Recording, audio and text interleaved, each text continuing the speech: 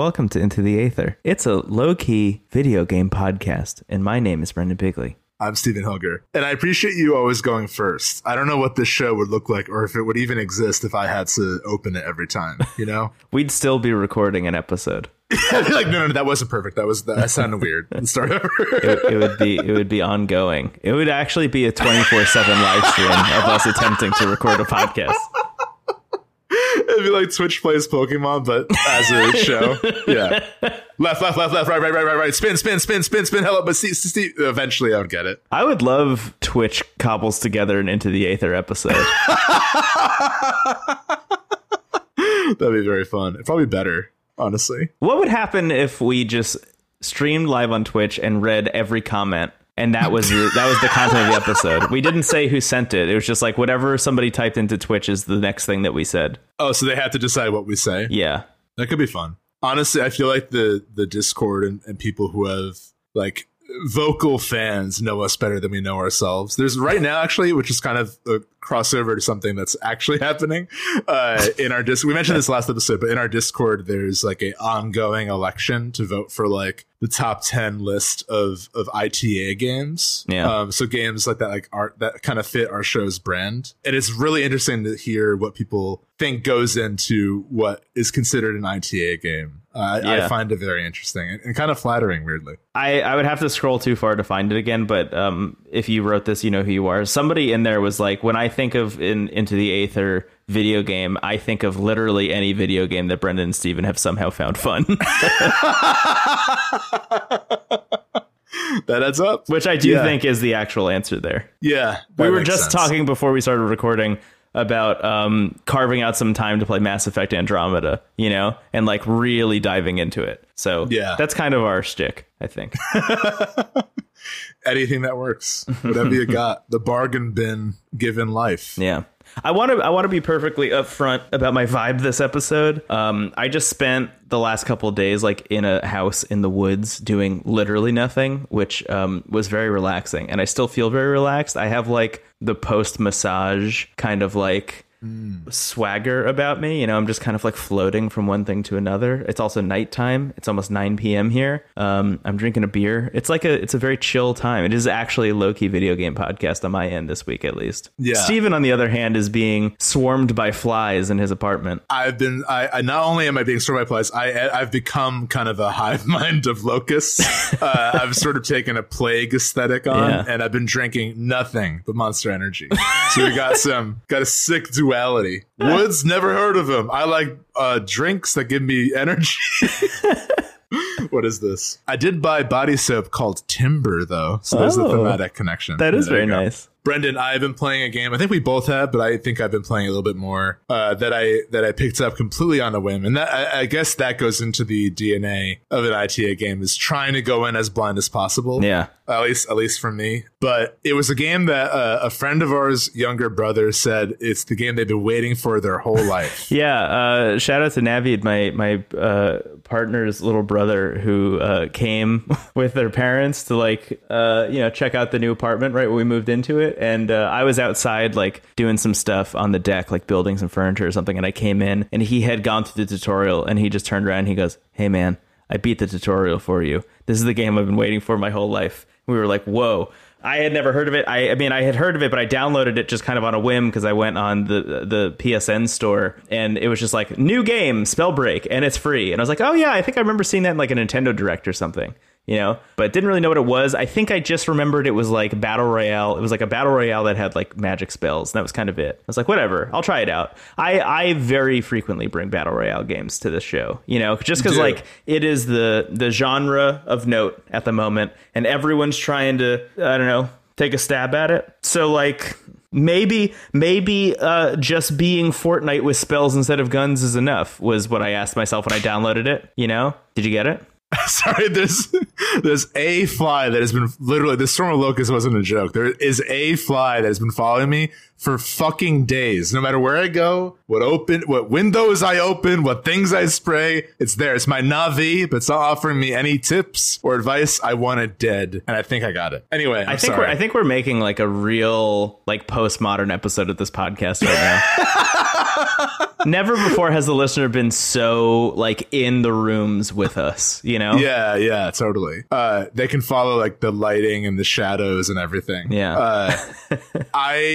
You told me that about Spellbreak, and just hearing the phrase that someone on this earth said, "This is the game I've been waiting for my entire life." I'm like, if even one person feels that strongly about this game, it's free. I'm gonna get it. Whatever. Yeah, Glover 2. Here it is. It's the game I've been waiting for my whole life. I said that phrase when I was very young about the first Super Smash Brothers. I remember asking my parents to get it. And I said, this is the game I've been waiting for my entire life. So it's a very sacred phrase. Yeah. I might have felt that way about the first Kingdom Hearts, honestly, looking back. I really appreciate when we bring like whatever's popular to the table and explore why. Like that's kind of, if it wasn't for the show and for your influence, I wouldn't have checked out Fortnite at all. Honestly, like I don't really have any negativity or any positivity towards that genre, but like it's been really interesting to check it out and be, okay, like this is fun. It's not really my thing, but like I can see why it's having such a big impact. What I've been more interested in is seeing what effects that has. So like we've seen pretty much everyone try to make a Fortnite of sorts, and I think most successfully we've seen Apex Legends being like, sup, we're Respawn, we make actual shooters. Yeah, we're gonna take this and like make the gameplay of it really tight. Because I think something that you and I,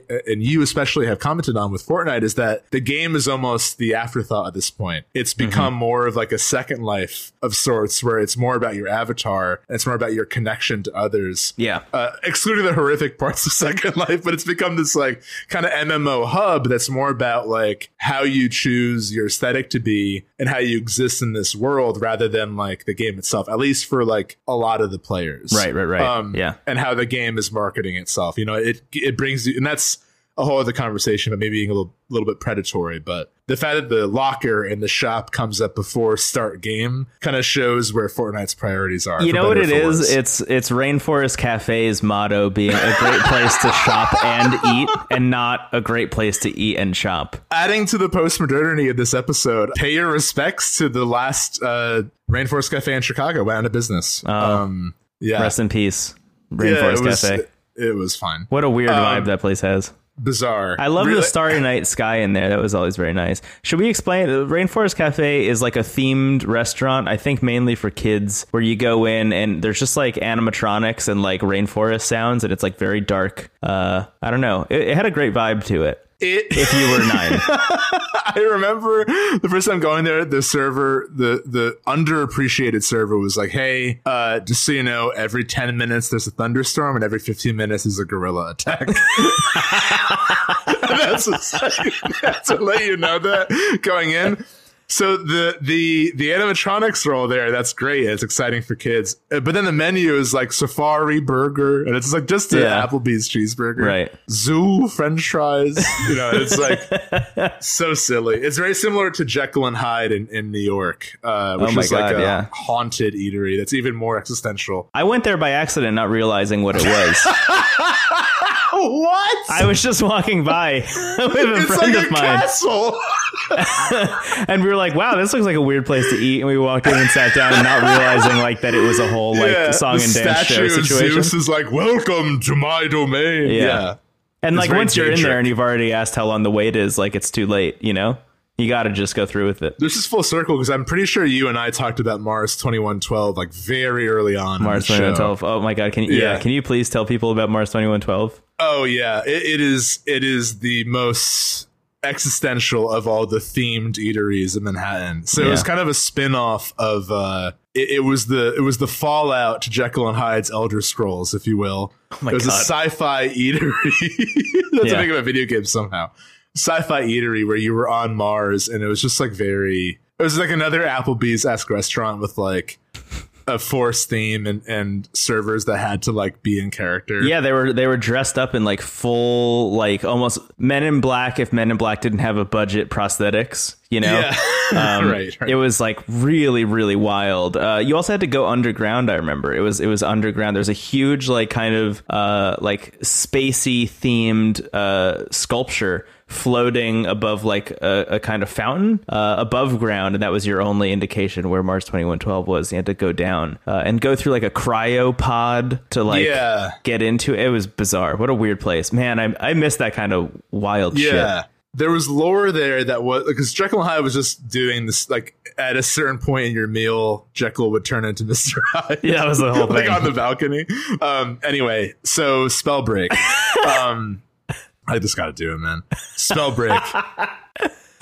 Okay, so I was like, how do we even get here? Battle Royales and what they're doing. So Apex Legends, you have Respawn like focusing on the gameplay itself. Yeah. We talked about with Fall Guys, how that is like kind of in the same bracket of a battle royale that is almost like the menu has a similar layout to Fortnite, but it's a completely different game. So it's like they're taking the like battle royale genre, but they're saying you don't have to make it a shooting game on an island. It can be anything. Yeah. And I've shown how that can work. And with Spellbreak, it really is just like Magic Fortnite, but it is working for me really well. It's a lot of fun. I mean, it's completely free. You know, there's in-game purchases and stuff, but it doesn't seem too obnoxious. I will say like the rate of acquiring the in-game currency is like pretty slow, but like they aren't really marketing the aesthetics in a way that like is obnoxious. And you can also choose like what your starting attire is. So there's a little bit of choice there.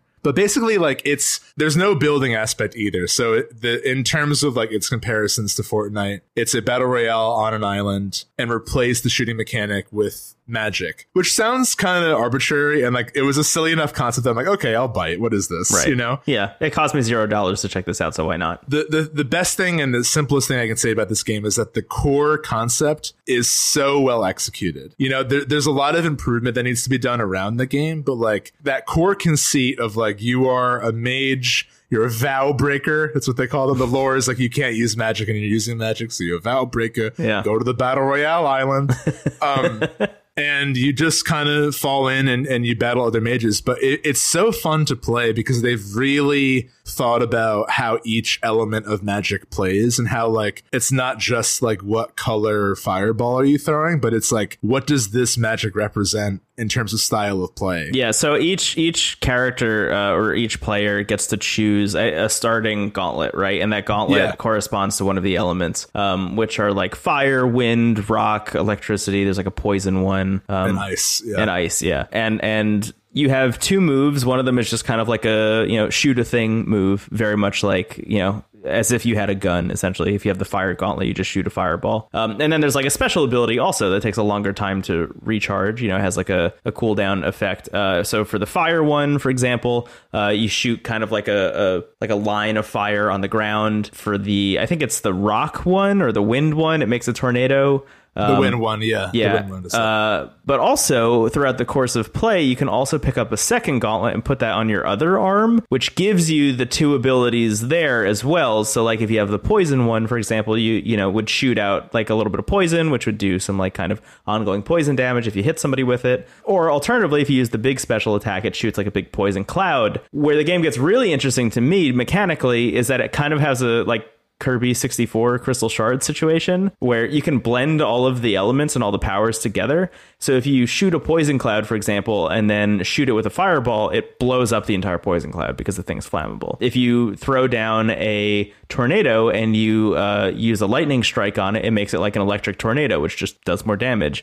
Things like that, which, on one level just seems like a kind of fun interaction, but on another level, when you're playing with a squad full of people, it actually does matter who has what gauntlet at what time. So I can see a skill ceiling to this game being built up. I'm not bumping up against it at all. Like, I'm not experiencing that, and I probably won't. But like, I do enjoy games where you can see mechanically where the thought lies and like why or how they want people to over time start to think about playing this game. I think that's really cool. And I think in addition to the elements being intertwined in that way, like I said earlier, they're each kind of a different mode of play. So like ice is literally a bow and arrow. Yeah. So like ice is kind of like a sniper where you can only really do that from a distance effectively. And the secondary attack is an area of effect around yourself, but it hurts you if you're in it. So the idea is like you're using your bow, and if you get caught, you throw that down and book it. Yeah. Honestly, weirdly, the thing about this game that works the best for me is just like how it feels to move around. No matter what element you've chosen, you have like a levitate spell. Yeah. And like that to me is like the Makiri counter of this game. Like it's such a good mechanic that it also like kind of is the like extra element in a fight where like when is someone gonna land or when they're gonna go in the air, what element is good against that. Like the rock element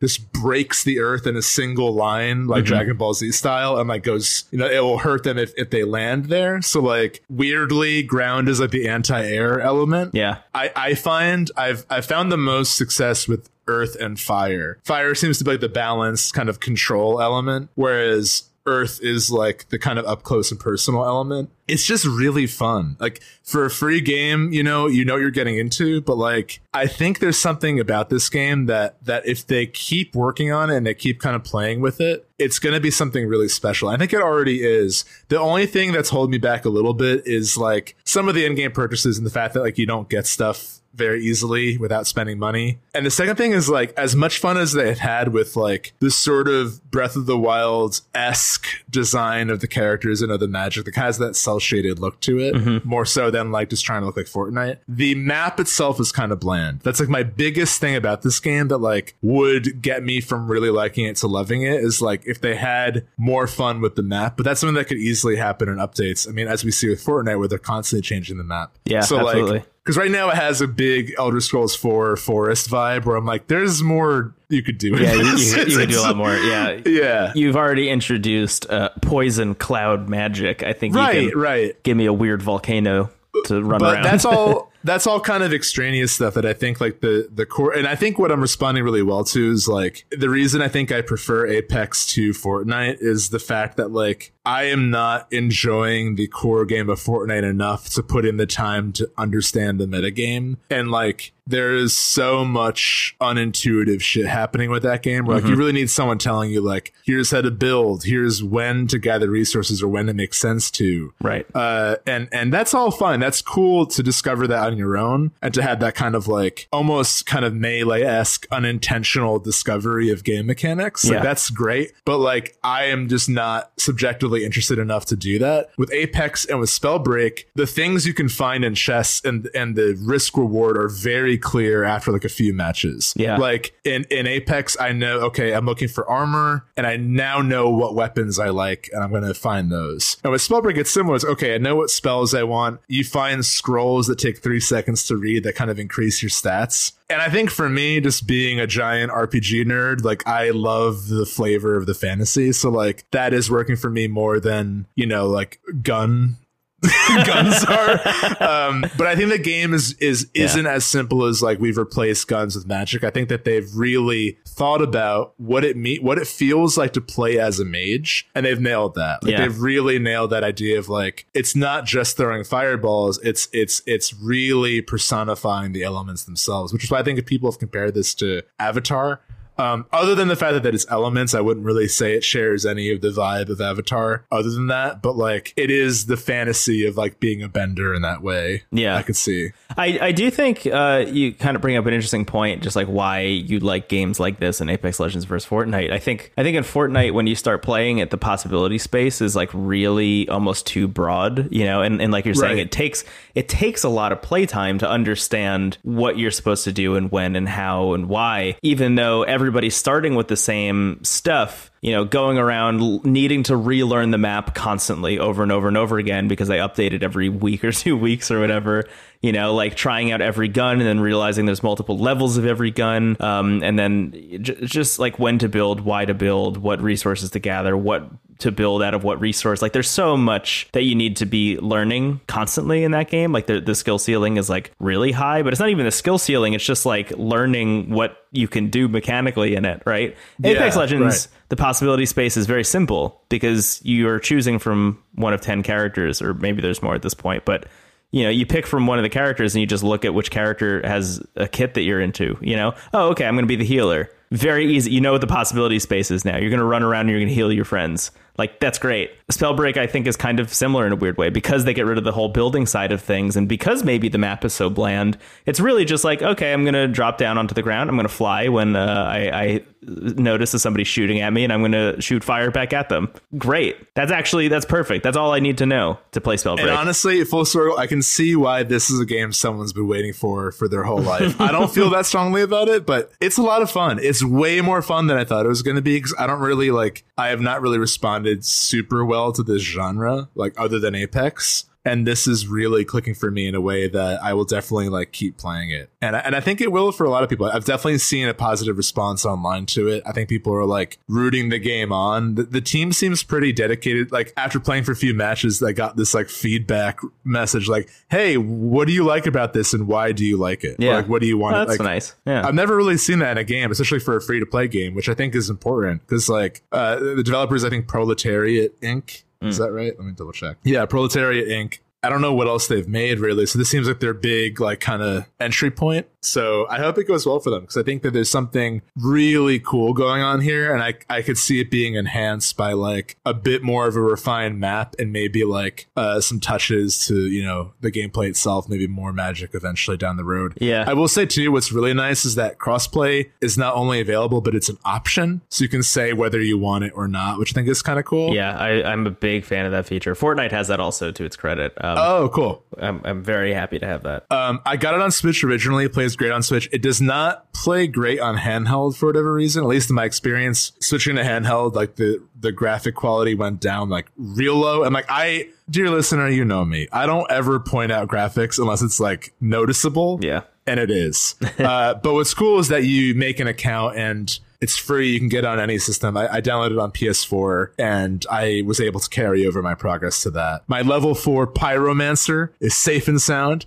I think I'm going to stream this game. I really like it. I don't know. It's fun. I've been waiting my whole life for this moment and it's great. It's a lot of fun. It's cool, man. Maybe I just needed it to be magic, but it's working for me. Yeah, that's the thing is like going into it, my thought was maybe replace gun with magic and that is all I need to enjoy a battle royale for a long time. Like Apex Legends, I think we liked a lot when it came out, but you and I eventually ran into that problem that we run into with most battle royale stuff that we've played, which is just like it ends up just being us running around and chatting, and then we run into somebody and then we die immediately. And yeah. Spellbreak for some reason just feels a little bit more like we have a shot. Well, it's a new genre almost. It's a new like. Even though it's very clearly wearing its influence on its sleeve, or at least it's apparent, we haven't seen like a mage free-for-all, really. Yeah. I'm sure it's been tried. I'm sure that there's some kind of magic Fortnite that has come out beforehand. I can even vaguely remember some. Like there's like Realm Royale or something. But this is the first time where they've like really, again, kind of made it feel like you're playing as a mage in like a Skyrim or something. Yeah. Yeah. Like I think that I'm also weirdly kind of good at this game. So nice.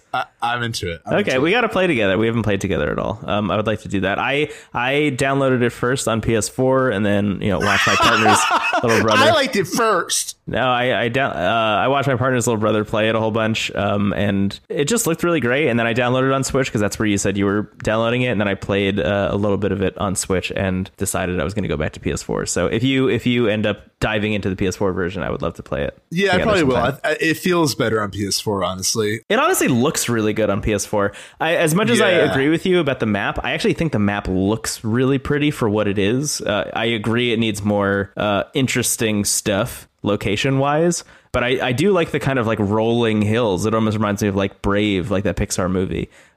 It is very pretty. Yeah, it is, and I think it might have just been the Switch. But yeah, I'm more interested in more interesting ideas than necessarily like the aesthetic of it. Yeah. But that's where I think I can be a little picky. So that, take that for what it's worth. Yeah, man, I like Spellbreak a lot. Thank you. Good night. It's available on a bunch of things. It seems actually, I just think it's available everywhere. I don't know if it's available on Xbox. I imagine it is because it's on Switch and PS4. Here's my wish, Brendan. Mm-hmm. I know both of us have pulled the other into games we don't like. I can feel in the clouds that you're not as into Spellbreak as I am. Very seriously, I just haven't had enough time to play it yet. Okay. I want to. I just have only played the tutorial myself. That's like literally as much as I played. I will say it's a game I definitely want to stream, and maybe we can play together. But I am having a great time with it.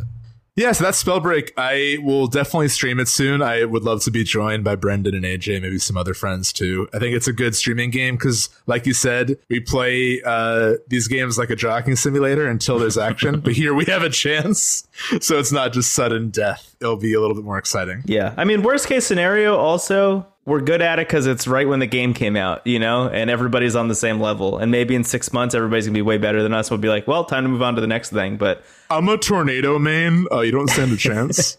I do. That's always my favorite bit of new multiplayer games, honestly, is like right at the beginning when nobody is like quite sure what to do, Yeah. I think I might, because Fire, I just chose Fire because it seemed like the easiest to grasp. It's what they give you in the tutorial. I think that Fire was my favorite early on, but now I'm gravitating towards Earth. Wind is also, because Wind is like rapid fire, kind of almost machine gun, and then you have the tornado. Yeah. The only one I don't really like is Poison, because it's just sort of like, you just kind of throw like, but it seems the most like in need of another element. Like you said before, like you had that. It's all about the synergy there. Yeah. Yeah. Other elements kind of stand better on their own. So, I haven't really messed with lightning. At first, I thought lightning was cool with fire because, it could be Azula, right? Wielding fire and lightning. Right. Yeah, it's fun. I hope it grows a bigger following. It seems pretty popular, though. So I haven't seen any negativity about this game. Like, everything I've seen written up about it has been positive. It just makes me think, like, I don't think a lot of people are checking it out, but everybody who does likes it. So I imagine it'll have some kind of, like, slow burn word of mouth growth, if I had to guess.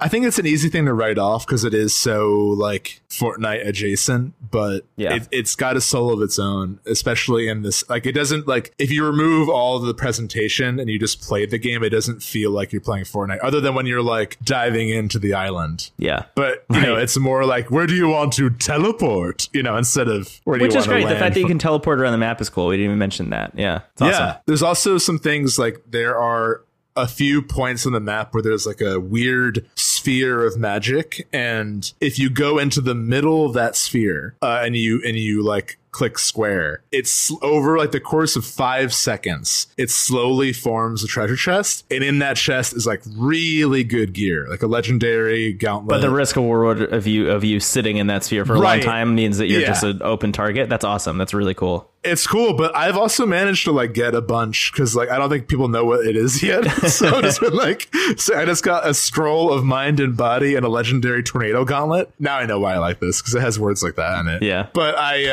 it's fun, man. I do like that kind of just little like, okay, like there's one like, and this is actually a cool part of the setting. There's like an arena, like a almost a coliseum kind of thing, where there are like 4 towers and a big open pit, and there's like one of those spheres in the middle. Oh, so it's nice. like this is a nightmare. Yeah, that's really cool. Yeah, but it's fun. It's really fun. I'd recommend. It's free. Check it out. If you don't like it, that's fine. You can delete it and have lost $0 unless you download it on Switch. Because I learned recently that you can't delete games that you got for free on Switch. Oh, really? Isn't that weird? Huh. I think you can archive them, but you can't remove them completely. Oh, well, yeah, that's fine. It's very bizarre. I downloaded like 15 free-to-play games for that one episode we did, and they're all still on my Switch. You shall never forget Warface. Yeah. The curse of Warface. The Curse of Warface. Yeah, Spellbreak, it's got my recommendation. I think it's a lot of fun. Check it out. Yeah, I'm excited to play more of it. And hopefully we can stream it soon. Let's move on? Yeah, that sounds good. Okay, Spellbreak. Play it. I'm a tornado main, but I dabble in poison. Dabble in poison. You're just kind of rolling your eyes, snapping along. Okay, let's take a break. Steven, we've returned. Hi. From Spellbreak. if you mix wind with poison, it's stinky. Sorry, what were you going to say? Last week we talked a bit about. Oh, sorry, this is the first time I made myself laugh that loud. Okay, continue.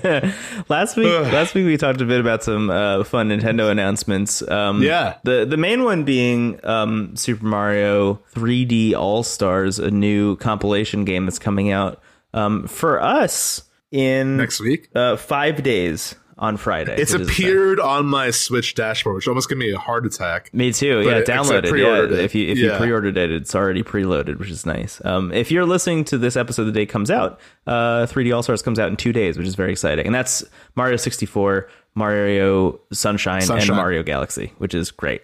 Very excited to play those. It's going to be awesome. Castle, clean up the castle, go to space. Fuck the castle, go to space. That was the original title. They're like, this is not kid friendly.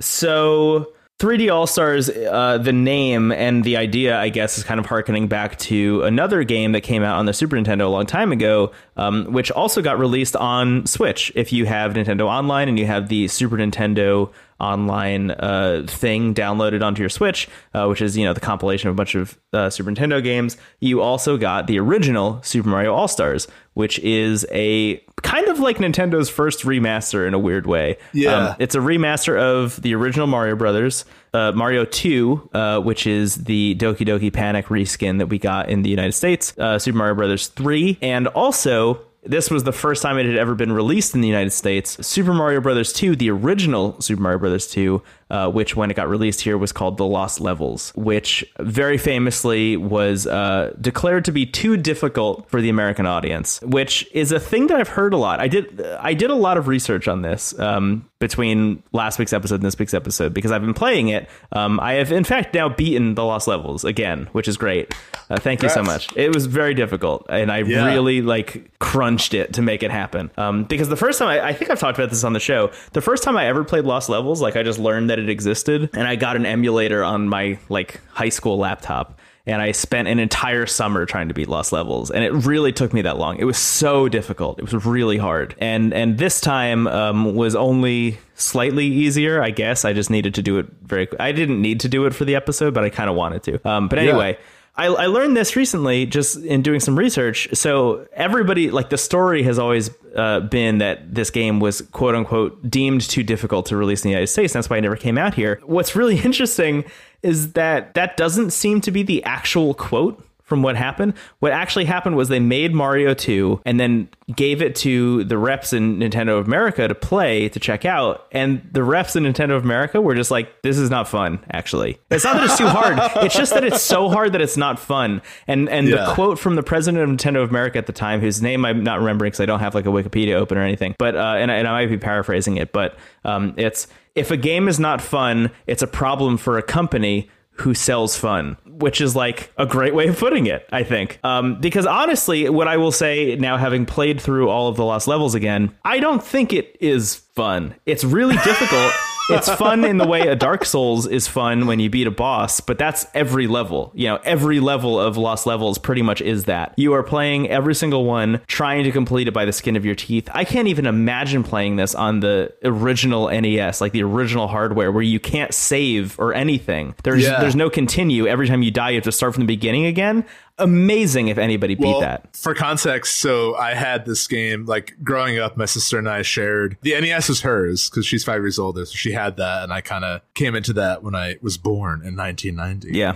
And then we had the Super Nintendo together, and we had this game, Mario All-Stars, and I didn't know the context of Lost Levels, so I had repressed this memory. I'd heard you talk about Lost Levels a lot, and I remember I had All-Stars, and it was a lot of fun. I think Mario 3 was my favorite. Yeah. Because at that time, my entry into Mario was the first one in Mario World, and 3 is a nice middle ground. Yeah. But I remember I opened up Lost Levels in solidarity because I knew you were going to bring it up this episode. I was let me just play a little bit of it. And the first thing that happens is you get a poison mushroom. It has a similar beat as the original Mario Brothers, where you're running in, the music's playing, and then you hit a question mark block, and it's poison. And that kind of sums up the game, where it's just you said this before, it's just constantly being fuck you. It's just constantly throwing you left turn Returns. I remember playing it for like maybe 30 seconds as a kid and being like, I don't like this one as much, and then moving on to the next which one. Which is the correct response. And honestly, thinking about that president of Nintendo of America at the time who said like, this isn't fun and we shouldn't release it, I think they might have been right, honestly. I mean, keep in mind too that was like before Mario was really as established as he is now. Yeah. Or as a series, like, and NES in particular kind of, and this is before my time, so I only know like the vague details, but I feel like Nintendo kind of saved the home console market. Like before Nintendo, a lot of like Atari consoles and like Neo Geo and stuff were like kind of just like home arcade systems, but they weren't really enough. They weren't doing anything unique to it enough to like save the industry, and Nintendo really did. So I could see them being like, we can't risk this. The like, weird, already, the weird irony of that period of time. I just watched like that Netflix just made a documentary series about like this era of video games specifically, which is like, it's fine. It's an okay documentary series. I don't know if I'd fully recommend it. Maybe just read the Wikipedia pages because it kind of glosses over some stuff that's a little problematic. But anyway, the interesting thing about that era of video games is like that is when the crash happened, and the crash happened because of games like the Indiana Jones game and the E.T. game for Atari specifically not selling at all, essentially. Like, you know, Atari was just like pumping out all these games that were based on like huge movie franchises and huge IP and things like that, and they weren't selling at all. And the like prevailing thought was, man, if the Indiana Jones game isn't selling, then like what video game is going to sell? Maybe the fad is over, you know? And like, of course, the answer is like, okay, well, maybe don't make a video game based around E.T. Maybe just make a video game that's fun because it's fun, you know? Like create something fun. You know, don't try and force something into something else. And then that's when the NES came out, you know, and completely revitalized the industry, and we've been riding that ever since. But anyway, the thing about the original Mario Brothers that you and I have talked about, and I think we might have even mentioned in the last episode, or I might have brought up, is like that first Mario Brothers game is like a game design school, you know, on a cartridge. Like you don't realize that you're learning how to play video games when you play the original Super Mario Brothers. You know, that's how brilliantly designed those like opening levels are. That opening moment of World 1-1 is like one of the most incredible pieces of like level design that has ever happened. Super Mario Brothers 2, The Lost Levels, is like the complete antithesis of everything we know about Nintendo. And it's really wild to play it now, knowing that philosophy that they've kind of carried forward. You know, like every game is taking from that core philosophy, that like incredible, intuitive kind of passive level design of the original Mario Brothers. You can see that in every other game. That's one of the things that I talk about whenever I talk about Mario specifically, because it's like every Mario game is just, you know, hit after hit after hit of like a new mechanic they introduce and then kind of like build upon. And then you leave it behind when you move on to the next level and they introduce another mechanic that's just as fun. I mean, Odyssey does that kind of like in every dimension possible with like you capturing enemies with your hat, and then they have their own internal mechanics that you immediately pick up based on the environment and everything, you know? And it can be as abstract as like you're in a planet made, or you're in a world made out of food, and you throw your hat on a fireball and you're like swimming in the lava. You're like, oh, I know how to do this. It's like, how? This is a brand new concept to you as a person. It's incredible. It's incredible. Like their mastery of not only just like game design, but also of how people will intuitively interact with those worlds is like unbelievable. And Lost Levels is like the exact opposite of all of that. Lost Levels is them literally just saying like, okay, people understand how to play Super Mario Brothers now because it was, you know, it sold like 4 million copies and it sold like 4 million NES systems. So everybody has one. Everybody understands those mechanics. So what if we just made it more difficult? And like, that's literally the A to B to Z of why that game was made, was just like, oh, let's just make it harder. Let's just make it more challenging. Wouldn't that be interesting? And then they did it, and it is brutal. It is interesting in that it is, you know, introducing mechanics that like are kind of around in the original Mario Brothers in ways that you kind of wouldn't really expect. So for example, there's a lot of those levels where you're running through an area and there are 3 paths that you can take and only one of them is correct. And if you run through the path and you run through the wrong one, it like resets you back to the beginning of the level, but the time is still ticking down. So if you're running through the wrong part over and over and over again, you you will eventually lose because you'll run out of time. That stuff is interesting, you know, and it pops up, I think, once or maybe twice in the original Mario Brothers and is all over Lost Levels. Like, there are a bunch of levels that are that. Hidden blocks, for example, are things that were in the original Mario Brothers that were interesting, that were generally like they would hide stars. Like, you really had to know where they were, like jump at a lucky point to find a hidden block. And like, it's really exciting when you find a hidden block in the original Mario Brothers. In Lost Levels, you literally need to find them to progress in a lot of instances. There are a lot of instances where a hidden block is the only reason you will make it across a jump, for example. You know, it's a jump that looks like you should be able to make it, and you'll try and make it over and over and over and over again and get like 18 game overs trying to get over that jump until you realize maybe I should be looking for a hidden block here. And then you find one and then you're able to jump it. But then they also introduce new mechanics. Like, you just brought up the poison mushroom. There are other ones like wind. They started introducing wind at a certain point, which just means that you start flying across the map every time you jump, which and means if you mix wind with poison, you know what happens. It's Sorry. stinky. Stinky. That's the closest we get to our like Z Morning Zoo talk show version of this podcast. Brendan's really the John Bell of IDA. Anyway, so yeah, I don't know. They introduce wind into the game. They introduce like spring jumps that launch you off the map, so you actually don't know when you're going to fall back to Earth. So you just have to kind of intuit how long it's going to take you to fall back to Earth, which is like extremely difficult and doesn't make any sense.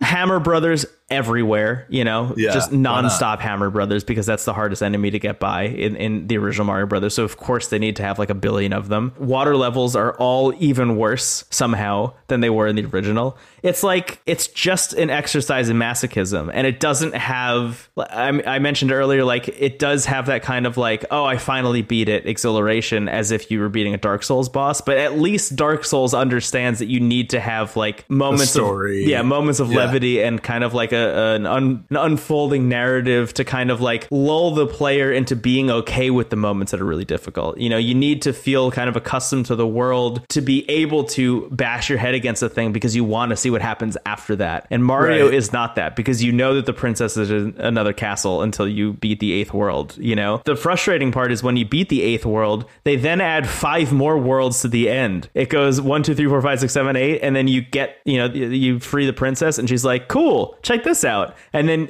A1 suddenly. Oh my god. And then you got to do A, B, C, D, E.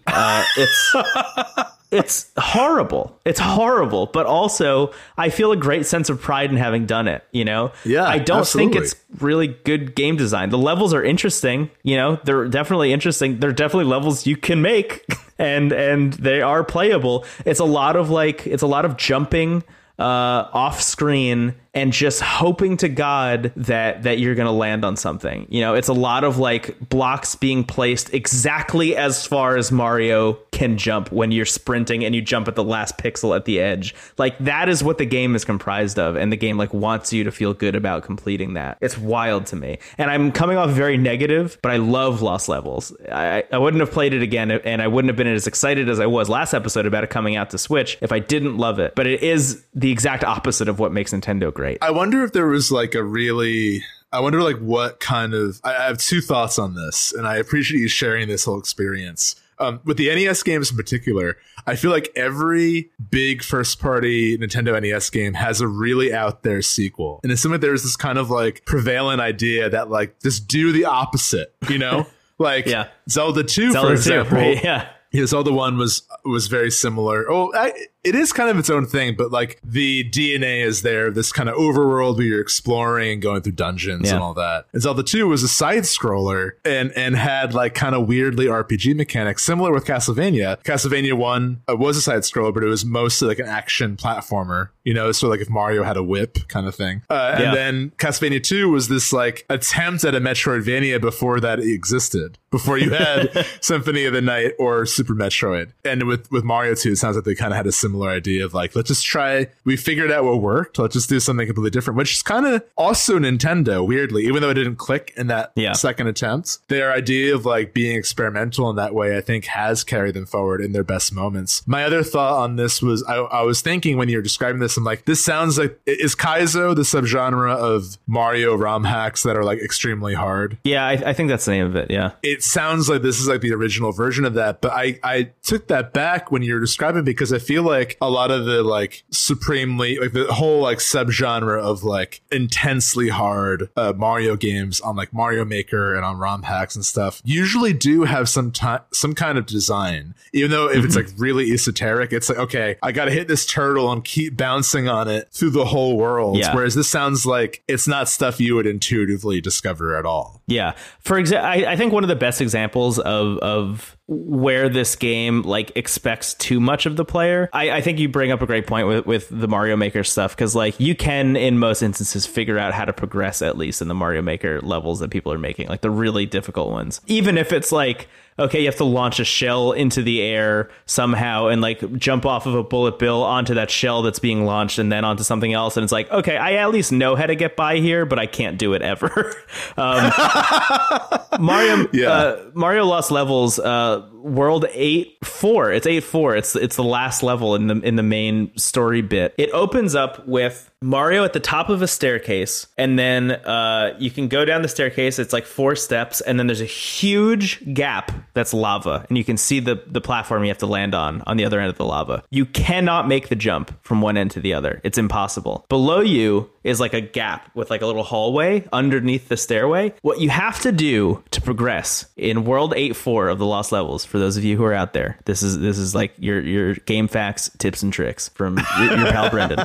What you have to do is you have to go all the way to the last step, go to the last pixel on the last step, and then jump into the air. And when you jump into the air, you will unhook from that last pixel and then fall past the stair and land on the last pixel of the hallway below you. And then you have to run back to the end of the hallway and then run forward, and then you can make the jump across. It's only because you can't build up enough momentum on the last step that you can't jump across the gap. You need to have a couple blocks of momentum to be able to jump across. But the way to do it is to jump from that last pixel to the last pixel again. And that is the actual way you're supposed to do that level. There's not like another way to do it. That's like just what they want you to do. And there's no indication of how to do that. There's like literally no way that you would know as a player to do that. It's wild. It's absolutely wild. I died on that like 30 or 40 times before I finally figured it out, which I think again goes to show, like, if you had this game on the NES, I don't know how you would have ever beaten it. The only reason that I am able to beat this game is because I'm playing it on a Super Nintendo, technically, which allows me to save and continue, which means that if I get a game over, I get to start at the beginning of the most recent level that I started, which is great. They also add checkpoints halfway through every level, which is a mercy to the player. Oh my God. Necessary.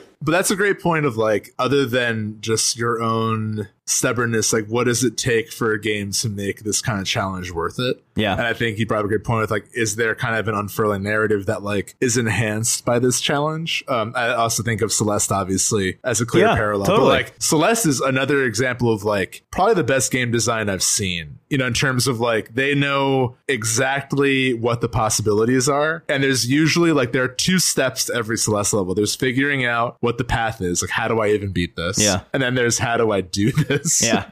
And it might take a while to figure it out, but when you do, you had that eureka moment. It's not like, oh, fuck you. It's not like, you know, you'll have those moments of frustration, but like the discovery is always cathartic and it doesn't feel cheap. Like it might, if you're like, how would I have known that? You know, other than just jumping everywhere and eventually finding it. Right. Yeah. Don't know if I'll play Lost Levels, but I'm very happy that you beat it. I'm very proud of you. Yeah. I will say ultimate Nintendo cred. Yeah. Honestly. I feel very good having beaten it again. What I will say for those of you who want to try it out, at least, the ultimate mercy that you're given. So like I said, you can save and continue, so you can start over, you know, with every level that you beat. There are checkpoints halfway, which is great. But the ultimate thing that you can do, and I refrained from using this as much as possible. I think I had to use it once on one of the levels. Oh, it actually was 8-4 because nonsense reasons. But anyway, I forgot that this was a thing that you can do with every Super Nintendo game on the Switch. But you can, if you press both the shoulder buttons, it freezes the game and gives you like an overlay and allows you to create like suspend points. So you can kind of do like soft and soft saves and restarts. So if at any point you're like, okay, thank God I made it past this one obstacle that I was like banging my head against for a long time. Let me set up a save point or like a suspension point, and then if I die again, I can just reload the suspension point. It's very easy. You just press the shoulder buttons and you can load it immediately. It's so good. That is maybe the way to play Lost Levels. Yeah. Like if you want to check it out and like see how far you can get just from like a skill perspective, like that's probably a good way of doing it. Yeah. I love how you can have up to 3 as well. So if you have that experience with any other of the games there, you can have them all kind of cataloged there. Yeah. I kind of want to play Star Fox 2, which is like the awkward sequel to the first one. I've been wanting to do that for a while, but I've only played Star Fox 64. I think I rented Star Fox 1 and I was like, this isn't as good, but I was like 8. So I would want to check out the second one. I love the design of the Super Nintendo ones. It's very like, they're really cool. I just think like purple and orange with that game, it's like very specifically saturated. Yeah, very cool. Congrats once again, Brendan. Thank you. I think I'm going to play more of the original Super Mario All-Stars. I think I might go and do Super Mario 3. I might even go back and do the other Mario 2, because I haven't played that since, I don't know, I was probably like 10 or 11. That one's a blast. It's really fun. It's really weird. But what's cool is you can play as Mario, Luigi, Peach, or Toad. Yeah. And they all have like different abilities. So Luigi can jump really high, and he does it in Smash, I think. He kind of wiggles his legs because he goes higher. It is worth noting Lost Levels is the first Mario game that had that for Luigi. Oh, really? Because he's playable in the original Super Mario Brothers, but he just controls he's exactly just a green. like... but in Lost Levels, that's when he has, I think, less resistance when he's running and also jumps a little higher. That's amazing. Yeah. And Peach can kind of float, which she also does in Smash. Yeah. Yeah. Mario 3, I think, is my favorite of the bunch there. That just seems like, even though Mario 2 that was released in the US was a Doki Doki reskin with the Mario characters, I feel like that game's DNA definitely led into Mario 3. Because you have kind of that kind of irreverent charm in the world and in the items you get and stuff. Yeah. That it's like it's starting to feel more like a world than just a series of levels. You have the map, you can kind of progress in different directions, you can get different items, and then they kind of really fall into that with Super Mario World. Yeah, with Yoshi and with the different like lands and stuff. But Mario 3 is not a hot take. It's one of the most beloved ones. But of the bunch, it's my favorite. I do feel like Mario 3 gets overlooked a little bit. It's good. I think I am going to go play that again. Yeah, it's a little bit of the precursor. It's very similar to Mario World, so I can see why. But it's a lot of fun. It's got its own charm, and it has that like you can see like it maps out how much momentum you're building up. Oh yeah, it has that little meter. It's great. Yeah, talk about we've been kind of on the hunt for games with secrets lately as the veil thins as autumn approaches. So many secrets that are not for progression, but just for fun. Like you'll find items like, the feather that gives you the Tanuki suit and you can fly around. That was the first thing. The warp whistle. I still prefer that to the cape in Mario World. Yeah, me too. But Yoshi was added to Mario World, which is the big thing there. Yeah. And then there was that whole like kind of star dimension Yoshi land where you could get the different colored Yoshis. Yeah, it's awesome. Real cool. Yeah, very cool. Anyway, Mario's fun. Mario's a good franchise. Look, I spend a lot of time dunking on Mario, but boy, will I play one, Absolutely. Am I right or what? Thanks, Camelot, for introducing Waluigi. I know we said this before, but I just love how Nintendo didn't even make Waluigi directly. It was Camelot. Do you think that's why they refused to put Waluigi in things? I think so. I think it's weird though that Wario got like not only a Game Boy trilogy and then the WarioWare games, but also got a GameCube game. Yeah. Like if there was a time for Waluigi to get a game, it was on the GameCube. I feel like that was like his big break, and it didn't happen. Yeah. Because the GameCube was like the experimental era. It was like their like Kid A phase of like, we'll just make weird games about vacuums and shit. And they didn't give Waluigi a game. Then they had the Year of Luigi. I you know what? It literally, jokes aside, it might be because the Year of Luigi lost them $500 million. They're like, if we lost that much money on Luigi, how much money would we lose on a year of Waluigi? Steven, do you know how much money they would lose? $1 million. None. If they lost $500 million on the Year of Luigi, they would make $500 million with the Year of Waluigi. You're absolutely right. Or they would at least make zero, because he's the opposite. Yeah. So they would. That's a great point. You're absolutely right. Yeah. What are they thinking? I don't know. Make one. Year of Waluigi. That would be the biggest thing Nintendo's ever done. Yeah, I wonder if he'll show up in Smash. I'm still hanging on to that at the very least. I heard the next character is going to be the Ninja Gaiden guy, and I'm just like, I don't want. That was a rumor a while ago. That was like the original leak. It was him, Minecraft Steve, and Doom Guy. Yeah. Look, I'm sure he'll be great, but I just want something a little more exciting. Give me something a little more left field than like the Ninja Gaiden guy. Yeah. Give me someone from Stardew Valley, Give me Shane. Give me Shane. Shane! Give me a soot sprite from Spirited Away or something, you know? Give me the radish spirit. Yeah. That just stands in the elevator. Yeah. That would be like, of course, those would be our requests. Shane and the radish spirit. Anyway, let's move on. Yeah, that sounds good. Let's move on. Okay.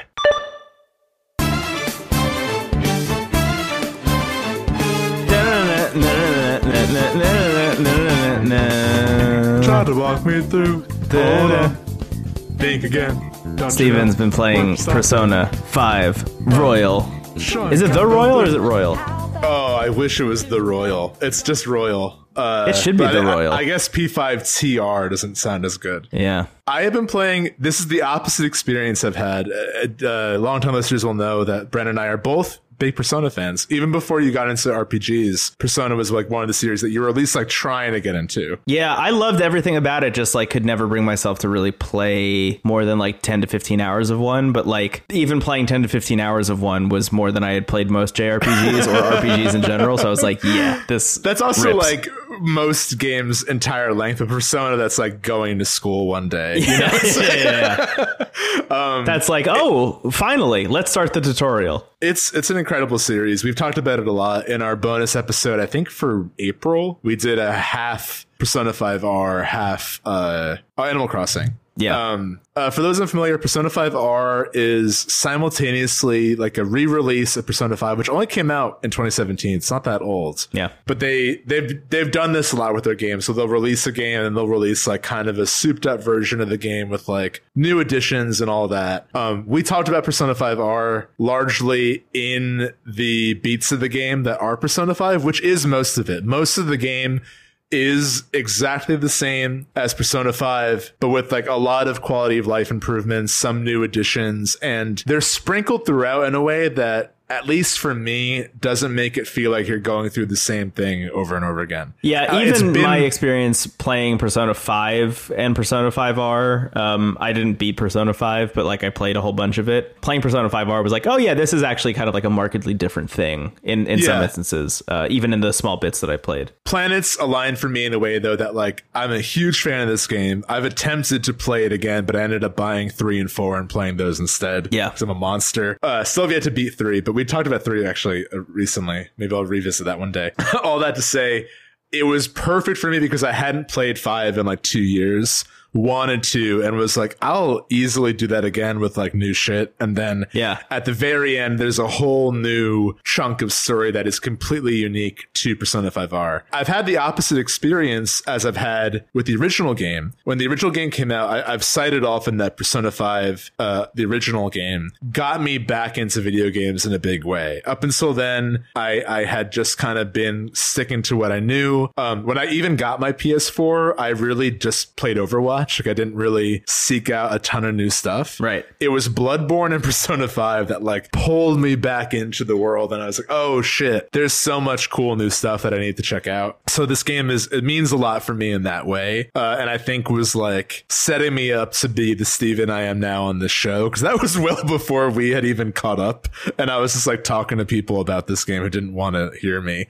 But that game, Persona 5, I beat in like 2 weeks. I was like, I could not put it down, and it was this like feverish binge session, and I finished it very quickly. It's a long game. It takes like thank you. It was a good look. It takes like short session would be 80 hours. It usually takes 100. Yeah. It's a long game. And Persona 5R, alternatively, I've been kind of like really actually taking my time with, which is the way to do it. It's a game that's divided into almost like seasons of a show. So if you binge it, you're not going to enjoy it as much. But the thing that makes it so addictive is it has that kind of like life sim element that Stardew Valley has, that even Animal Crossing has, where half the game is just kind of hanging out. And like, that's sort of like, oh, I got to spend time with this person, and then I have to do this thing. Like that kind of maintenance element that's also in games like Spiritfarer hooks me in really strongly for some reason. Like time goes by quickest in those games. Same with Three Houses, where like you have like a checklist of things to do. It's a really nice loop when it's done. Yeah, well. It's very much the like Sid Meier's Civilization one more turn thing. Yeah, everybody talks about the first time they download a Civilization game and all they do is like stay up for 3 straight days because they just keep saying one more turn over and over again.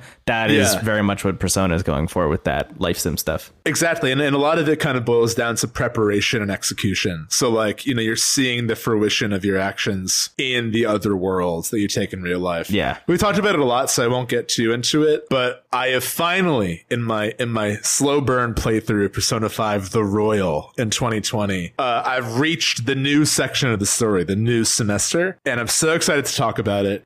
Huge flashing lights. I emailed you as well, and you got a weird text on your phone. Spoiler alert, both for the original game and for Persona 5 Royal. I've okayed with Brendan to spoil it for him, so don't worry about him.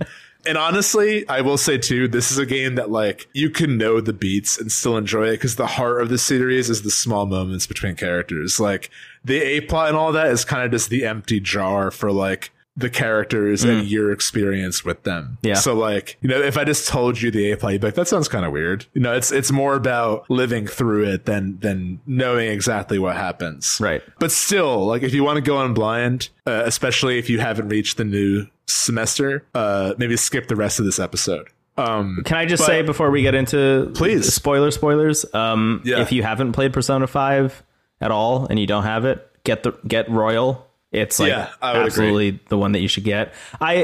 There is a version of the original Persona 5 that I think is $20 now. It's like part of the PlayStation Hits collection. So like I see why that's enticing. But if you play it and you like it, then you'll want the stuff that's in Royal. And the only way to get that is with Royal, which like, honestly, if I was to like say the one negative thing about it is like, it should have been DLC. They shouldn't have made you pay another $60 for this thing. I think, people who bought it and played it in 2017, like adding some stuff. I mean, there is a lot of stuff, but like adding that stuff to the main storyline and then adding another semester, like I would have gladly paid like a $40 DLC pack, to add on to Persona 5. I agree. Yeah, I honestly think what they should have done is kind of what Three Houses did, where the side story was like a loadable thing. Yes. Because exactly. Like I will say, and this is like maybe a soft spoiler, but I will say that the stuff that's added is kind of unique to itself. That like it's not like, the game, like you play through the whole original Persona 5 and then it kind of switches into the new stuff. Yeah. So like it could have existed as like it's asking a lot to be like, not only do you have to pay $60, but you have to play through the same game again. There's also the possibility to completely miss the new stuff if you don't max out. Yeah. If you don't build up your relationships with specific characters, you could actually miss it entirely, which is like also wildly frustrating because that means you could get to the end of the 80 to 100 hour playthrough and then not be able to access the new stuff that you paid another $60 for. The reason why I think it was okay with Persona 4 Golden was like it was being released on an entirely new platform. Like Persona 4 came out on PS2, Persona 4 Golden came out on Vita. It was like handheld. They were adding a bunch of new shit to it, a bunch of like really great quality of life stuff on top of new story stuff. Like that made sense to buy like completely again, because it really is like an almost completely new experience on a completely new platform. This is the same game on the same platform, but they like added some stuff into the middle and then at the end that you can miss, which is like just a bummer. But anyway, beyond all of that, the point being that if you want to play Persona 5 at all, or if it ever sounds interesting to you based on all of the episodes that we've talked about it, which is a lot at this point, and that's because it's like a great game, get Royal, because like the chance that you play the $20 version that exists and then like are bummed out is very high, I think, because you will want the new stuff. Yeah, I'm coming from a place where I'm a goblin, and I'm also I got it as a gift in the Steel book, so it's just a treasure for me. Yeah. So but I totally agree. It should have been DLC or like some kind of an expansion, with like a souped up game and then the side story or whatever. You know. Yeah. The chance of missing it is like it's also such a quintessential Persona move to do that. Like there's a whole, like the final boss of Persona 4 you can miss by selecting the wrong dialogue option. Like that's just their kind of vibe. Yeah. And it's like so innocuous. It's like ready to start the day. It's like that's the question you're given. So like discover the god of truth. It's like come on. But yeah, so I guess we'll get into the new semester. So right, let's see if anything else to add before we get into spoiler zone. No. Please tell me all about it. I'm actually very excited. Cool. Yeah, so I mean, I have been really excited to get into this part of the game. You know, I've really enjoyed going through it, and there have been enough changes, and it's been enough time that the whole experience has felt really fresh to me. I actually streamed recently. I've been playing the game on hard for almost all of it, and then I got to what is the final boss of Persona 5 Original, which I was streaming, and I had to put it on normal. I'm like, this is. I lost like for 3 hours straight. It was a really fun stream. Thank you for those who joined me. But basically the plot is like the same beats with some new additions up until that fight. And then afterwards it kind of plays out the same way and then it changes. But before I get into that exactly, I want to kind of specify what's new, if you don't mind. And that kind of leads into the third semester. So the three confidants you have to max out and that are new to the game are Kasumi, the new student who with red hair who's a gymnast and is like introduced really early on. There's Maruki, the therapist who we both talked about a lot, the guidance counselor in the school. Yeah. Akechi, who is a character in the first game, but his confidant tree is handled extremely differently, which I'm very excited to explore. Oh my God. Okay. I'm giddy, Brendan. So Kasumi is interesting because if you're here, you either have beaten this or you don't care. You won't play it and you're just going to listen anyway. So I'll just briefly explain what this means. So confidants are basically characters in the game that are either in your party or important NPCs that when you get to know them, you form a pact with them and it kind of levels up like an RPG stat. So every character is tied to one of the cards in the major arcana of tarot, which, you know, I love. And as you spend more time with them, it unlocks kind of scenes with those characters and they all have their own kind of personal stories that play out. And then by the end, you know, they come to some kind of conclusion and you gain the benefits. So you get a couple benefits from that. One is that when you summon personas of that archetype, kind of like Pokemon, replace element with the major arcana, and those are like the types of personas you can summon. Yeah. If I were to fuse a chariot persona and I had a really high confidant level with Ryuji, who's the chariot arcana, I would get a big level bonus to that. In addition to that, all the confidants uniquely to that character have some kind of bonus. So like the guidance counselor, for example, leveling up his confidant will give you like passive bonuses in battle, where you just will like randomly get rid of status effects. You'll get a boost in SP, that kind of stuff. Other characters like the Star Confidant, who is a professional shogi player, our favorite of the 51 Worldwide Classics games, she lets you switch out characters in battle. So there's some like very specific things that you can get from the confidants, which is really cool. Kasumi, she's the Faith Arcana. You only have 5 levels with her in the beginning. And she's an interesting character because in the beginning, it's not really quite clear what her importance is. She just kind of feels like the new character, you know?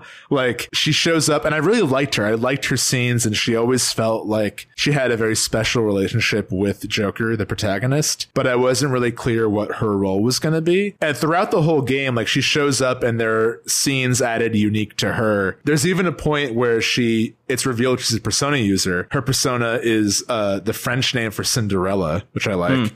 And around the final palace of the original game, she's like, hey, I want to help out. Like, can I join the Phantom Thieves? And Joker and Morgana are like, nah, we're okay, actually. And it's like, it just feels weird that, like, I think it would have been much better if she joined earlier, you know? Yeah. Like, because, like, she seems a little bit separate from the ensemble. So when she does join, it feels a little bit tacked on. But that being said, she's a great character. And I'll get into, like, how her story picks up in the new semester. But her whole kind of vibe in the events of the original game is she's kind of almost the opposite of you, where like you are this student who has a criminal record that was given to you because you tried to do the right thing, but you were, you know, blamed by this really corrupt politician. We know the backstory. You're coming into this school, this prestigious high school with kind of like a shady record and no one really trusts you. And like, you know, everyone's kind of glad you have a bad reputation, right?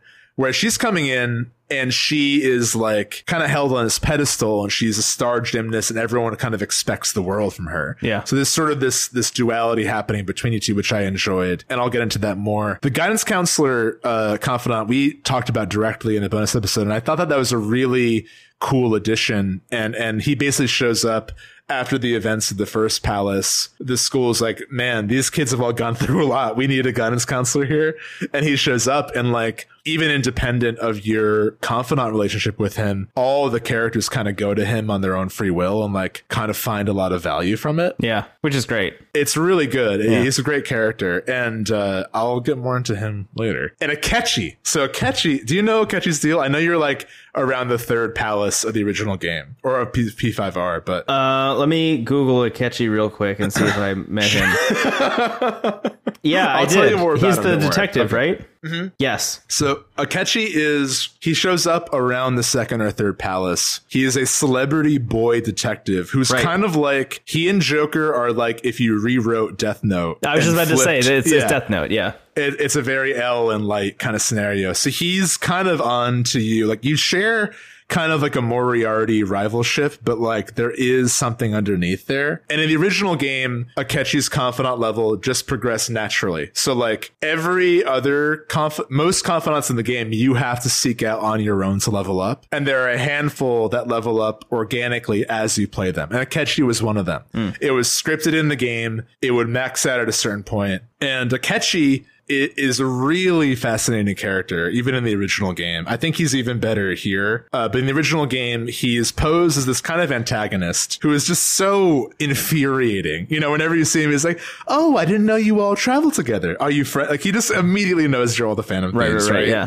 And Ryuji's like, it's so great being Phantom Thieves. And he's like, oh, nice to see you. And like, fuck, Akechi knows. At a certain point in the game, Akechi just shows up and is like, hey, I've got pictures of you entering the realm. Like, I've seen you do this. Yeah. I know this place exists. And I'm going to like bust all of you unless you help me with this. So around the sixth palace, Akechi actually joins the Phantom Thieves, because you have a common goal. And it's a little bit, so, you know, in the very, very, very beginning of the original game, the first scene is you getting busted. Like, you're trying to get out of a palace, you get caught, and the cops are like, one of your team sold you out, right?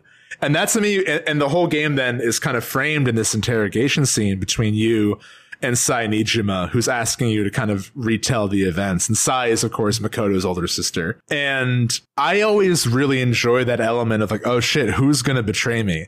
And as soon as Akechi joins, I'm like, it's obviously going to be him. Like, there's no way it's not. And of course he does. He sells you out. And then it's revealed, a lot is revealed about Akechi there, because he's kind of like the sort of an anti-hero through most of the game. Then he like falls really headfirst into being just like the villain. He is revealed to not only be the son of the corrupt politician who blamed you in the very beginning of the game, he's the bastard child of that politician. He's also a persona user who has been being used as a tool for the mental shutdowns across the country. So he's the one that's been killing people in the cognitive realm. It's worth noting that Joker and all his friends have this power to go into the cognitive realm, and they can rechange criminals' hearts. They can go in and there's a series of very corrupt individuals who are in positions of power that they change, but they kind of have a Justice League path that they're not going to kill. If they kill the unconscious mind of someone, they die. You know, they cease to exist. And Akechi's been doing that. So Akechi's plan is basically to kill you and then to kill his father and like just kind of move on with his life. His dad is not kind to him. He's a very tragic villain, but he's never redeemed. And through a series of events, you trick Akechi, and you end up fighting him in his father's palace, and he's lost it. You know, when he's in your party, his persona is Robin Hood, and he has this guy as if he's still like the boy detective. When you're in his father's palace, he's like in this kind of broken armor, and his persona is Loki, the Norse god of trickery. And the voice actor just does an incredible job. Like, he has that infuriating, like, oh, I do enjoy going to cafes sometimes. You know, he has that kind of vibe. And in this ship, there's such like feralness and pain in his voice. Like the way he screams persona. It is the antithesis. Every other character is like, let's go, let's work together. And he's just like screaming by himself. It's haunting. Yeah. It's really scary. You know, the whole game really is about saving people. You know, you're trying to not redeem these villains, but you're trying to get them to confess their own crimes and to help society. And all the confidants, all these people's individual stories in the party and out of the party, you are helping. And by the end of that confidant relationship, they have turned a corner. You know, you're teaching them how to be themselves, very much like Three Houses. And Akechi is the one character you can't save. You know, he is so far gone. And it's also revealed there's kind of like two Book of Jobs happening in this world where like you and Akechi and Joker were both kind of given this power and this app from these two gods where one believed in humanity and one didn't. And Akechi was given the one who didn't. And he was, you know, in the very beginning, it's like, you are the trickster. Humanity is on the brink of ruin. You will save society. You were kind of being rooted on by the benevolent god. That's, you know, we won't get too much into that because that's where it gets a little bit too much. But Akechi was the one told to ruin society. He's given nothing.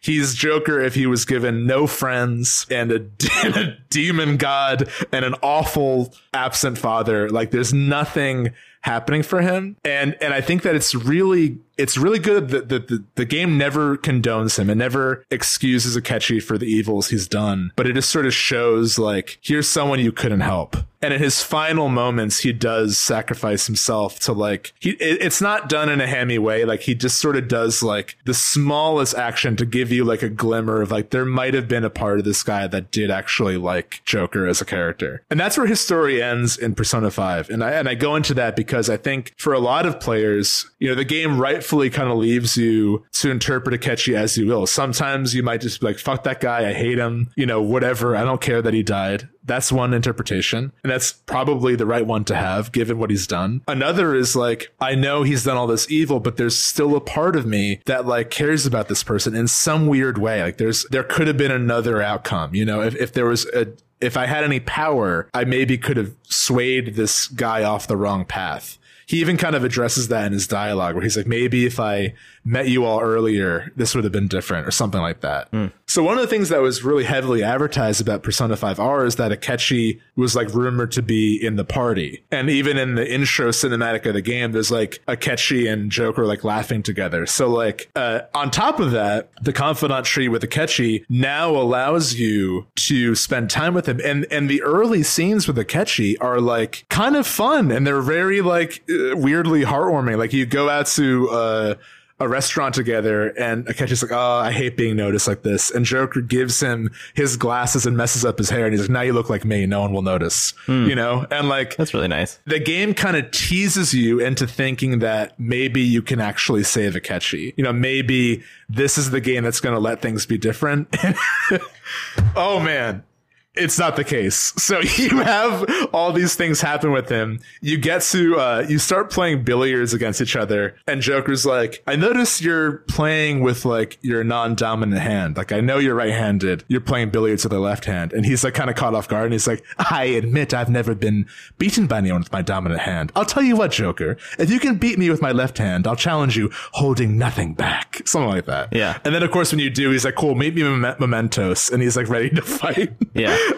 And you fight him and, you know, you walk out and he's like, Joker, I hate you. And he just like unloads all this resentment towards you. And like, it's kind of a gut punch because you're kind of lulled into this security that like, oh shit, like we're actually becoming friends. But like, he is still too far gone. He's still on this path of ruin that like you can't save him from. But there's a little bit of added dialogue where like that whole confidant relationship ends with him challenging you to, he throws his glove in. He's like, I challenge you to a duel. And he's like, oh, I promise, like when this is all over, when our common interest ends, we'll have a duel for good. You know, that will be like our bond. Right. And that's something you say to him in his final moments in that palace. You're like, I'm still going to wait for you for our duel. And like, there's a moment, like a small smile on his face before he dies. So all that to say, when Persona 5 ends and you're kind of going through the familiar beats, Akechi kind of shows up, and that's where the plot gets very different. So I know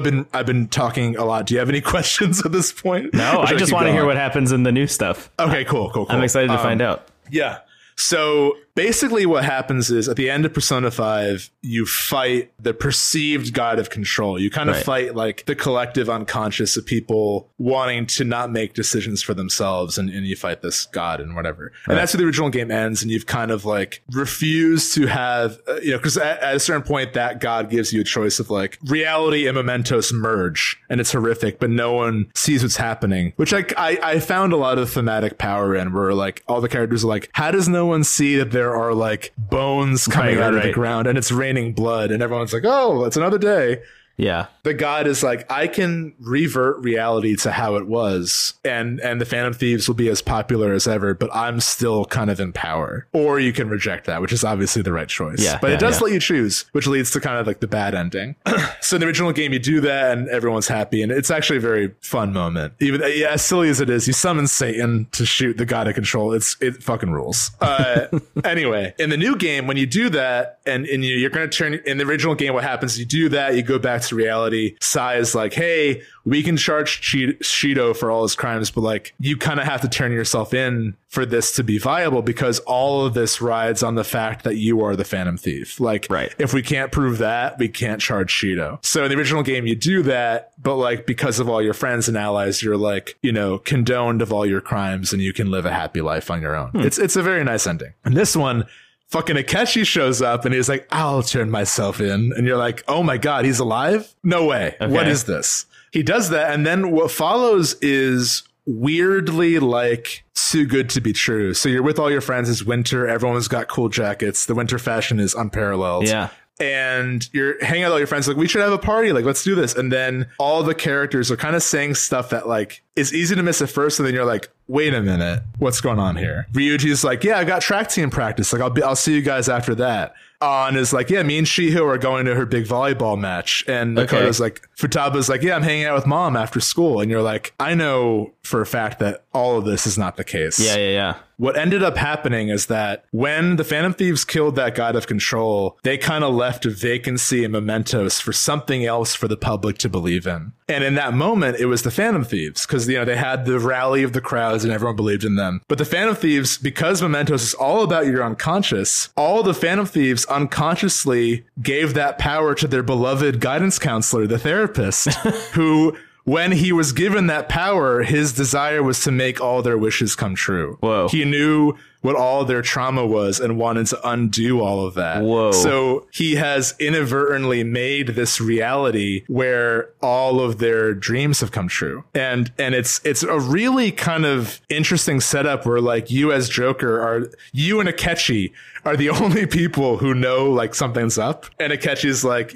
kind of at this point he has dropped the persona. He's dropped the facade of being this kind of Bieber-esque beloved celebrity. He's just unhinged and scary. Yeah. But he is like, you and I know something's not up here. And like, is like asking you to like check in with them. And you have to go to all your friends and kind of like break it to them that this isn't real. And it's really hard to do because they all seem really happy. You see them with their lost loved ones, or you see them engaging in something that has been taken from them. And the line you give them is like, I'll be waiting for you. Like once you kind of give them the cue that something's up, you're like, I'll be waiting for you. And of course you and Akechi find out that Maruki, the guidance counselor, actually has a palace. It's this like laboratory, and he is using his research to create this new reality. And he's like, I don't know, I don't want to fight you guys. I don't know why you're mad at me. This is what you all wanted. Yeah. I'm just trying to make you happy. And I have to say, I said this in our earlier episode,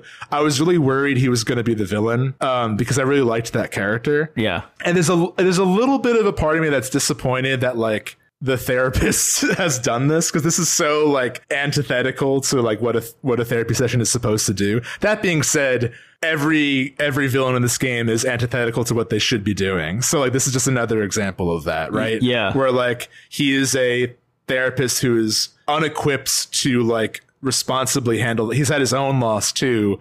and he's kind of obsessed with his own research, where like this has kind of happened because the cast wished for it. It's almost an inverse of the whole game. That every villain in the game has this palace that's their distorted desires, and it's horrific and it's scary, but their desires are very small. They're very personal. And seeing that the new villain is just someone who wants to give that to them is very tragic in a way. Yeah, I guess my question is, how is that villainous, right? Like if the horrible god of control that was ruling Mementos is dead and it's been replaced with somebody who just wants to do good, then how is that villainous? How is he the villain in that case? And the game questions that a lot. The game, every character is kind of asking, like, is he doing the wrong thing by trying to make like our worries go away? Yeah, if the idea is that Mementos is always going to be around anyway, so somebody has to fill that spot, then isn't the best case scenario that a therapist who wants to do good by everybody, specifically the heroes who saved Tokyo, like being in that spot? Isn't that the best case scenario? Well, and it's even aided by the fact that the only person at this point who's on your side is Akechi, who is now wearing like broken Dragoon armor. Yeah. He has Loki as his persona, and when it's his turn, he goes, "I will break them." And it's like so scary. Yeah. Like I really know I'm bringing a weird energy here, but like I really oddly love Unhinged Akechi, because he's not like in a simpler version they would have like let you save him or they would have redeemed him, but they're just like giving you him as he is, and it's terrifying. You know, like every group of characters have a Showtime attack where it's like this kind of over the top cinematic that's very goofy, and his is so scary. He's like, "Let's do this, Joker," and it's him just like running in like a Gotham street, like slashing at the camera. It's so, but he's very good. He's a very good party member. Anyway, the reason it's villainous is because he's not asking people for this. And there's something about, you know, if you had someone in your life that just kind of undid all the tragedy you went through and undid all the growth you made as a person because of that, that's not really helping you as much as it is just giving you a false reality, right? Like, so none of these people know that their lives have been altered. No, you have to convince them all. You know, so like, he's basically going to make that is definitely villainous. Then I get what you're talking about. Yeah, okay. I think I misinterpreted that originally, because the idea of Ryuji, for example, being like accepted back with open arms into the track team and stuff, no, is very different than him thinking that he had never been kicked out in the first place. Right. Yeah. The tragedy never happened. Like Futaba's mom never died. Right. Morgana's a human. Like they never went through those moments, and yeah, it's very different than like, because that's, you know, going through that growth would be great, but this is just like, what if that never happened and you could just live happily ever after with no worries at all? Okay. So that's what Maruki is doing, and it's really fascinating. Now, Kasumi Yoshizawa, she joins the Phantom Thieves at this point, and it's revealed, you know, that her whole story up until now has been like trying her best to impress others. You know, she's constantly using honorifics. She's constantly, you know, like apologizing and all this stuff. And she's like always kind of devastated, like despite how much she practices, when she goes to these gymnastic contest, she gets like second or third and is like ridiculed for it. You know, you can hear, and that's kind of why Maruki's like, oh my, like he really does want to help these kids, but he's not doing it in the right way, which is, you know, kind of tragic. But her whole story that's revealed is that she had a twin sister who died in front of her in a car accident. And it was such a tragic incident that she has chosen to live as her since then. So she's not Kasumi. Her name is Sumire. And like, you kind of see this cutscene where she's like unwilling to go back to living as herself, basically. Yeah. Like she wants to live as, and that kind of aids this Cinderella persona. You know, you're someone else for a night. Yeah. Jeez. And Maruki kind of shows you all this, and he's like, can't you understand why I would want her to live as who she wants to be and be happy? Like, are you really going to make her go through this? And you're like, and it doesn't help your case that your only ally at this point is fucking Akechi. He's like, let me kill them, you know. But then when you have to fight Maruki's like Lovecraftian persona, and it's just you and Akechi, and like you can't really pull it off. And then your friends who you've convinced this reality isn't real have shown up.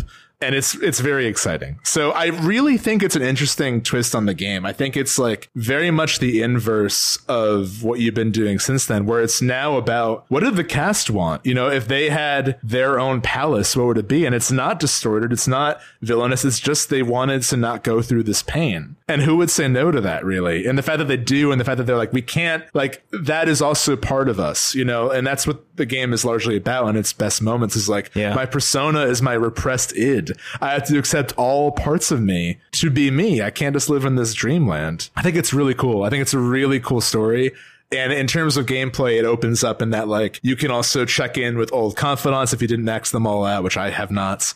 And yeah, it's really cool. It does work as a standalone story. And I almost wish Kasumi was introduced into the party earlier to make that moment really hit hard. You know, if she was like known by everyone, because only really you know her. If the whole group like knew and trusted her as who she was presenting herself to be, and then realized that she's someone else, that would have like been even more of a gut punch. But as it is, it's a very haunting moment. And even as they decided, all the characters are like, hey, Joker, like there are now new moments where, like, normally with the party members, whenever you get their confidant relationship to the next level, they reach this kind of eureka moment in their lives and their persona evolves into something else. I think they've added in this new part is their personas evolve again when they're like, hey, I'm sorry I didn't really trust you and I wanted to live there, but like I'm ready to, you know, accept reality as it is. And what's really neat is that the personas evolve kind of back to how they were originally. So, like, for example,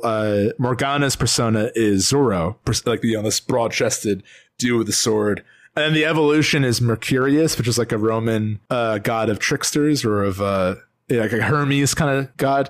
And their evolution is Diego, which is like a buffer Zoro. And Diego is the name that Zoro actually went by. Yeah. So it's like now their persona is dropping the facade entirely. Same with Ans. Ans is Carmen. And then her final evolution is the actress who played Carmen. So I love this idea that their final form is like the true identity behind even their persona. Yeah. It's really cool, man. I really am responding well to the new characters and to this idea that's at play. I think it's a really interesting final boss. I do wish that it wasn't like, part of me wishes that Maruki was just like a positive influence and it was left at that. Yeah, it is kind of a bummer. I think that they are doing it in an interesting way that isn't like, it doesn't feel like he had this, like, it doesn't even feel like he had this plan all along. It just feels like it kind of happened by circumstance, you know? Right.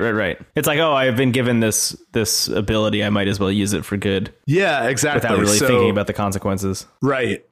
So yeah, I think it's really incredible. Thank you for letting me gush about it. I know that was a lot, but I think it's great. It's definitely worth experiencing, playing up until. Yeah, it sounds cool. I mean, I have it, and I should probably play up until that point. It's going to take a while. It is going to take a while. I think I'm on the fourth palace or the fifth palace at this point, you know, so I'm like a decently far way in, I guess, but still like nowhere near close. And I have to make sure I'm doing all this stuff so I don't accidentally get to the end and not have the extra semester unlocked. Yeah, it's not too bad. I mean, you just have to max out Kasumi, Akechi, and Maruki, and like you can do that pretty easily, but it is, you know, you do have to know that for sure. Yeah. I mean, in hearing you explain it all, though, I do understand why this isn't a thing that you can just select from the main menu and play separately. Like, it does really feel like it needs to have it has to be integrated with the rest of the story to really work. And I mean, you know, I love these characters so much that like seeing them in this kind of new setting is almost enough, you know, like seeing them in a new trial and a new kind of place. And the fact that it isn't just like, here's a bigger and better villain. It's like, here's someone you trusted through the whole game. Yeah. Who is trying to help you, but it's in the worst way possible. That's a really interesting twist on the formula. And like having evil Asakechi help you is like even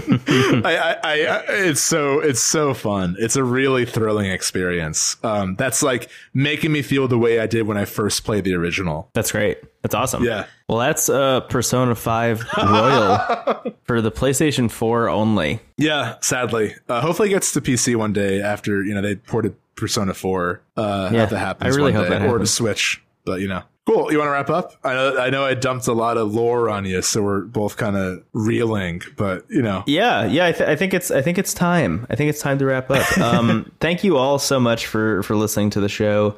I hope my very low key Poconos energy was an interesting listen, at least. For those of you who want to explore more of what we have on offer, you can go to intothecast.online to find us on Twitter and on Instagram. And we have a YouTube page and we have a Twitch account. Which actually... by the time this episode comes out, I think Spelunky 2 will be live, so I probably will have streamed that by then, which is very exciting. I'm so excited for you. And what else is there? We have a link to the Medium. You just wrote a really great piece about thank you. About getting into RPGs, which is wonderful. And I think also by the time this episode comes out, there might be another piece from me on there that I've ported over from my other blog onto there. So there might be even more stuff there. We're talking about like just how to keep the Medium going. So all that stuff is available at intothecast.online. If you really, really, really want to support the show, as we always say, the best way to help it grow is to just share it with a friend. We don't really, we have in the past, but we don't really pay for ads for the show or anything. All of the growth is just word of mouth, so if you know somebody that you think would like the show, just share it with them. That'd be great. But if you want to do even more on top of that, you can go to patreon.com/intothecast and support the show there. That link is also available at intothecast.online. And thank you so much to everybody who has done that. As we always say, if donating to the show in any way impacts you negatively financially, please just don't do it. It's okay. We're going to be fine with or without it. The Patreon just allows us to do more cool stuff, check out games that we are interested in, but don't know if we want to fully commit to. Like Death Stranding, which is always our example. Which we liked a lot. Yeah, things like that. So thank you so much to everybody who has done that. Your names are in the show notes. Thank you. As always. And I'm trying to think. Oh, yeah. And also join the Discord, which is also available at intothecast.online. You can find the link there. The Discord is great. What else is there? So the Magician Arcana is usually tied to this sort of best friend archetype, but in Five's case, it's Morgana who's sort of the guide, which is tied to the classical definition of the magician, who is sort of the teacher of tarot. The Major Arcana kind of follows a story of sorts, which you can see most visibly in the transition between the Tower and the Star. The Tower is most synonymous with sudden tragedy. It's not subtle. It's a tower getting struck by lightning and two people falling out of it and it's on fire. And then the next one is sort of like a little glimmer of hope after that. And then you get into the, more cosmic ones. Cool. My name is the Five of Cups. You can find me on the internet at Brendan Bigley. And I'm Judgment. You can find me at Stephen Hilger. Have a wonderful week, everybody. Goodbye. You never saw it coming.